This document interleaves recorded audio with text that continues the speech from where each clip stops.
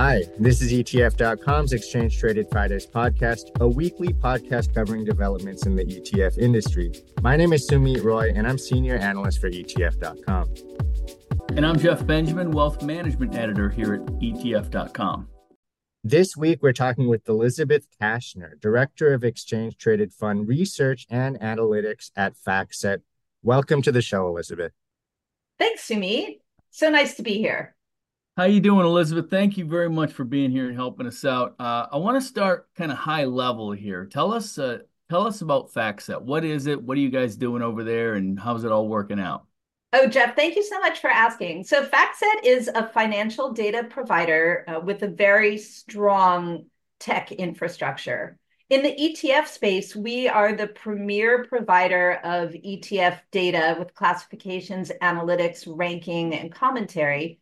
And I know ETF.com has been a long time FactSet ETF data customer.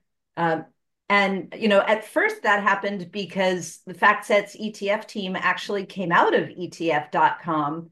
And Sumit, I know you remember this very well. Absolutely.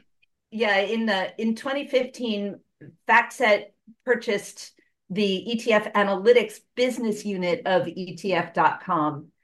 There were a lot of other transactions that happened, later at FactSet and later at ETF.com. It's a long time ago now, but I know that the team at ETF.com is really quite familiar with FactSet's ETF data. And for your users, anytime you go onto a fund page on ETF.com, you'll see right in front of you what FactSet's ETF capabilities are. That's great. Elizabeth, I know you are a wizard when it comes to ETF data. You're following this stuff all the time. But I'm curious, do you have any insights on what kind of data that ETF investors are most interested in? Well, Sumit, I don't think there's such a thing as an ETF investor. I think we have a lot of different types of ETF investors. We have some who really want to go deep and nerdy. We have some who just want a little bit of information. And we have some who are trend followers and really all they want to know is about returns. My hope is that last group will slow down and take advantage of the rich data that's available on ETF.com and on the FactSet workstation. But, FactSet has a real range of ETF data clients. Everything from due diligence desks at giant wirehouses where you have just a handful of people in charge of making ETF buy list decisions for thousands of advisors and their clients. And those people are hugely detail oriented. Of course, they want to know about the expense ratio. Of course, they want to know about assets under management. Of course, they want to know about spreads. But they also want to know about things like flows and tracking difference and trading volumes and underlying liquidity metrics like underlying volume, market hours, overlap, metrics that we have like fund closure risk, because no advisor wants to put a client in a product that kind of looks good on paper, but if it's not going to last, you have a potential awkward conversation or a taxable event where the client happened, wasn't planning on it. And of course, the due diligence teams and frankly, everybody really want to know and understand about the economic risks in the ETF. They want to understand what's in the portfolio. How is it the same as the broad market? How is it different? And what can you expect from that? Well, it's year end, so obviously it's a time a lot of people like to look back, look forward. What are some of the trends, Elizabeth, that you're seeing in the research that you're doing across the ETF space? Well, that's a great question. There's a couple that I can call out. One is elevated launch and closure activity. Another is the continued trend to active. And the third is a slowdown in fee compression. So let's take them one by one. All right. So in terms of ETF launches, my count this morning for the year is 514. bringing us to a total of, I think, 3,339 ETFs trading in the US today. And if you don't like that number, well, come back tomorrow. It'll probably be different. Mm. Um, What's also astonishing to me is that we have the second highest level ever of closures, currently slated for 251 by my tally. Um, and, percentage wise, it's over 8% of the previous year's year end total count. We've got 8.16% of ETFs that were here on January 1 that will be gone by New Year's Eve. Um, and that's percentage wise the second highest level we've seen ever. 2008 got up to 8.5% and 2020 got up to 11.8%. Hmm. Both of those were years where the market was in a pretty severe correction. I mean, 2020 had down then up. But 2023 has been a very strong year for US equity markets, and it's been not terrible for fixed income markets, right? So the baseline closure rate is usually more like 5-6%. So I think it's really interesting that we've got this higher level. Yeah. Well, just to stay on that for a minute, to what do you attribute that? I would say two things, but really just one, which is the ETF business is tough, right? We see a lot of enthusiasm in asset managers continuing to think of new products and launch them, right? 514 launches to date is, Hmm. symbolizes a lot of optimism. But the truth is that the business is highly competitive, and you still see the lion's share of flows going to well established, broad based vanilla funds that are core portfolio building blocks. Um, so, it's hard to make a buck in the Uh-huh. industry. And I think we're just seeing a growing realization of that. We also just had a flurry of launches in 2020, 21, and 22, and 23, of course, as I mentioned. With the implementation of the ETF rule, it just became much easier to get product in the marketplace. And I think, a lot of those asset managers are discovering that maybe it's not so easy after all. So it's a little bit of a reckoning. Elizabeth, Okay. you mentioned obviously 500 plus new launches this year. Are there any specific new ETF launches or even categories of new ETFs that have caught your eye this year? For so many years running, we've seen the ETF marketplace be so incredibly competitive that in order to launch new product, if you're not going to be a me too kind of launch, then you have to be really, really nichey. And for the most part, when you see one niche ETF, I think it's really interesting and exciting. When you see a dozen, you think, wow, there's a lot of variety. And when you see thousands of them, you think, yeah, okay, enough already. And so I think it's really, really hard to stand out. I do recall that you published an article by my good friend Alan Roth, really lauding the new bullet maturity tips ETFs. Those I do think solve a problem that investors are truly facing, right? The problem of ongoing market pricing of a bond fund, which, in many cases, you want price stability and you want it to have maturity features like a real bond. So I think those are pretty interesting, and could actually consider using them. Yeah, yeah, those are interesting. I've actually been surprised that they haven't caught on more because, a lot of people want the diversification that comes with the ETF wrapper, but they don't necessarily want the risk reward characteristics that you get with the bond fund. They'd rather have the risk reward characteristics that you get with individual bonds where you can hold them to maturity and get all your money back. Have you been surprised that they haven't, taken off more than they have? What I would say is that the benefits of diversification in fixed income are different than the benefits of diversification in equity. Like in equity, every time you add another name to your portfolio, you are gaining the benefit of not putting all your eggs in one basket. But in the bond world, That really only pertains when you have credit risk. So, in the US, really in the corporate space and to a certain extent, munis, right? But when you're talking about government bond funds, treasuries, agencies, mortgage backs, tips, you're not really getting any diversification because they're all from the same issuer, right? And for residents and citizens of the US, if Uncle Sam starts defaulting, you have problems that are above and beyond that your government bond fund is underperforming, right? You have really serious problems. So a tips product doesn't necessarily, when you combine multiple tips, really what you're doing is you're just changing the duration and maturity characteristics.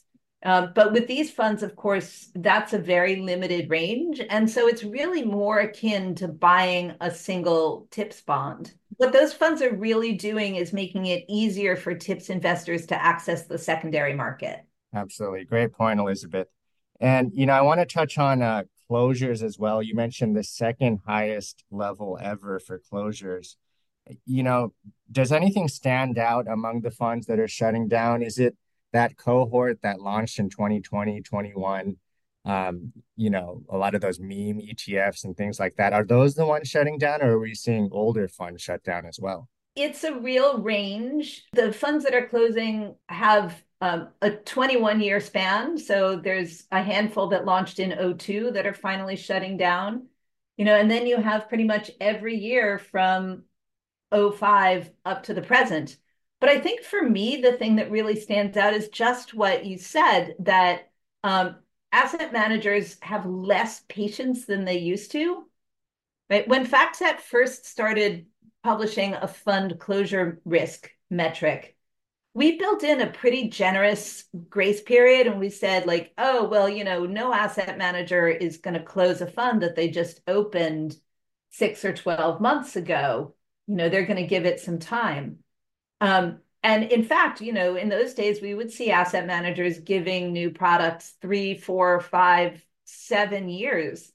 Now that number is more like 12 to 24 months. Elizabeth, one other thing you mentioned was fees. I think you said that the fee compression is slowing. That is kind of interesting. I mean, because the fee compression trend has been going on for a number of years. Are you saying the ETFs are not cutting their fees anymore, or they're starting to launch funds with higher fees, or what are you seeing there?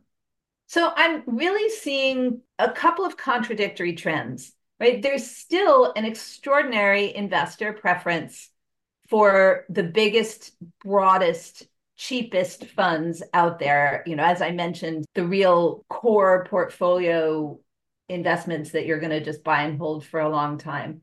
If you just sort by flows, still at the top of the chart are S&P 500 funds, Vanguard Total Stock, Total Bond, uh, ag.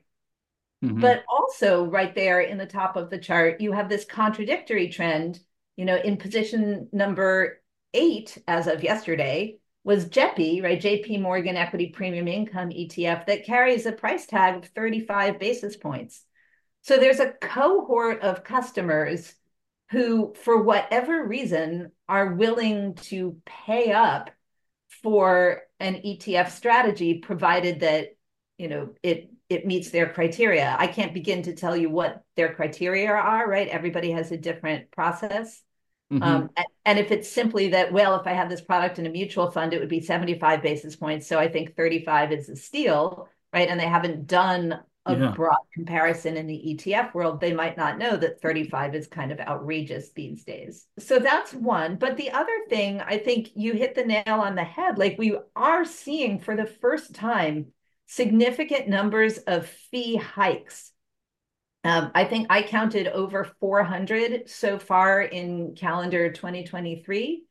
And that's extraordinary. Some of them, I think, have to do with where firms believe they have market power. Others, I think, may be more of a last gasp, wow, my ETF isn't profitable at the expense ratio that I started at. I guess, maybe I'll squeeze more out of the investors that I have rather than focus on attracting new investors.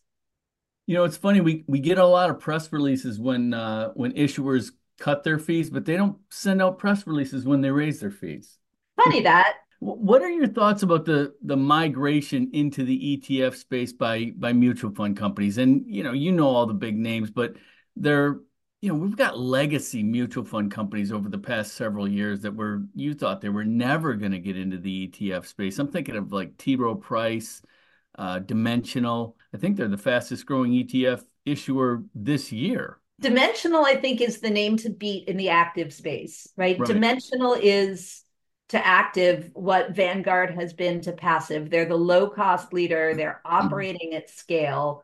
Hmm. I think in the world of active managers, some will look at Dimensional and say they're really just kind of closet indexer quants rather than stock pickers. And Dimensional probably wouldn't agree with the tone of that, but would probably Hmm. talk very strongly about their process and their legacy coming out of the Fama French model and the Booth School.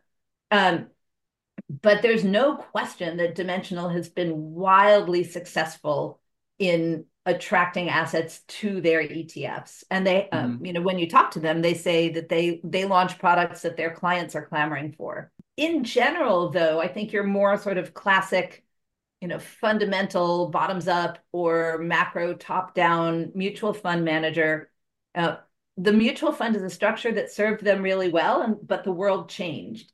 And they only have been able to ignore the changing world for so long as their mutual fund business continues to be under pressure, right? We've seen just massive migration out of mutual funds, specifically equity mutual funds, but fixed income starting to see it too, to a certain extent, and into ETFs, largely passives, but now that the active floodgates have been opened, maybe Hmm. it's too little too late. But I think for a lot of asset managers, it's the Hail Mary pass, and their choices are to throw or not. Yeah, I don't know. It seems a little early to call it a Hail Mary pass because it seems like there's just so. I mean, look at Dimensional is the perfect example of making the transition into the ETF space and being hugely successful. I mean, granted, they're one of the most popular names among financial advisors. I'm sure that they were when they talk about they're doing what their customers were looking for, that would probably hit the nail on the head. Financial advisors love ETFs and they love Dimensional, so it's a perfect storm.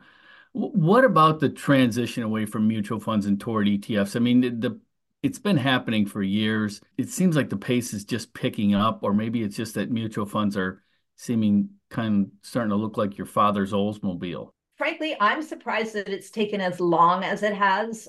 I think the writing's been on the wall for a really long time in terms of the trend and investor preference. It's just so clear that the ETF is a more efficient vehicle in terms of operations and also in terms of control for tax liability realization for Hmm. the end investor. And, with some of the regulatory innovations that we've had between the ETF rule and the successful uh, transitions from conversions from actively managed mutual fund to actively managed ETF, like nobody has to go sell anything and buy anything else. All of the infrastructure is in place. So any asset manager that had been waiting to see if this ETF trend went away or to see if it was easier to launch or to see if they could, use portfolio shielding methodologies for their secret sauce or to see if they could just move their customers over wholesale. Like all of those pieces are in place. I would mention that the portfolio, the ants, the not active, non-transparent, has always been something that's more interesting to asset managers than it is to investors. It's really not caught on the way that people think it will, and we're starting to see a migration away from that structure. The other thing, I guess, is that when you have constantly rising markets, you can have good profitability in an old structure because AUM continues to grow because the markets are creating a tailwind for you. But in 2022, when we got such choppy markets and all of a sudden AUM growth, halted and then reversed, I think the profitability picture started to look very different. And that means that the impetus for change gets stronger. Elizabeth, shifting gears a little bit, you touched on JEPI a couple of minutes ago. obviously that's the poster child for what's been an extraordinarily huge boom in covered call ETFs that we've seen this year, billions and billions of dollars of inflows into those. Have you been surprised by that? And do you think this large demand for covered call ETFs has staying power? I have been a little surprised by it because I expected financial advisors to do a longer and more careful cost benefit analysis. Selling calls is only profitable long term if you can sell the calls at a higher volatility than the market actually realizes. When you put that on top of the very high fees that these products are charging and the non-favorable tax treatment that you have for options income, it's really hard to make the case that these are long-term products that should replace a core equity holding. I think advisors were attracted to them because of the downside protection that they provided, especially in 2022. But in a boom year like this, these products are disappointing. You're overpaying for underperformance. So who knows how long investors will tolerate that? Yeah, I'd love to see an analysis of where the purchase of those covered call strategies are coming from. I sense that a lot of that is wirehouse brokers. I know that there was just a strong push over the past year or more. People, everybody going to their clients saying covered call is the way to go. Look at this. It's got all these guardrails and everything. And I don't know. I think people might start asking themselves if they need that much insurance for that price. Good point, Elizabeth. The final thing we want to ask you here is it's a little bit of a fun question, but what are some of the interesting tickers that you've seen in your research over the years? I mean, I think of things like, I think there was one out there a while ago called Bite, BITE, that was something obviously to do with the restaurant industry. I don't even know if these are still around. I just know the tickers YOLO, YOLO, I think that was a cannabis investing strategy. Yes, it's But true. okay. But I don't know. I mean, tickers are kind of one of the fun things that you can do in the ETF space that, well, you can't do so much in the mutual fund space because I think they all have to end with an X. But what are some of the things that you recognized and remembered? Ticker aesthetics are very much a personal preference. So I'm going to answer in a very personal manner and not represent FactSet in any way. Okay. You'll learn more about me, I think, than you will about ETF tickers with this answer. But I want to give a shout out to my friend Steve Schoenfeld, who launched an Israel bond ETF today with the ticker CHAI. It's spelled CHAI, and there might be some users who think that that's a nice steamy cup of Indian tea. Oh, so Uh-huh. yummy. But no, it's the Hebrew word for life. And I think it's an extraordinarily well-timed ticker for investors who want to bet on the longevity of the Jewish people. Wow. That is great stuff. Great perspective there. Wasn't there one, Elizabeth, a while ago? Nash was a Nashville ETF, something like that. There's been so many great ones over the years. Oh, Sumit, you're showing our age. Yeah. Yeah, I mean, it's been an absolute pleasure speaking with you, Elizabeth. You're just a wealth of knowledge. Always great to have you on the show. Thanks so much for sharing your insights with us. Thank you so much for inviting me. What a wonderful talk this has been. Listeners, I hope you enjoyed this episode. You can find this and all other Exchange Traded Fridays episodes on ETF.com or on any major podcast platform. See you next week.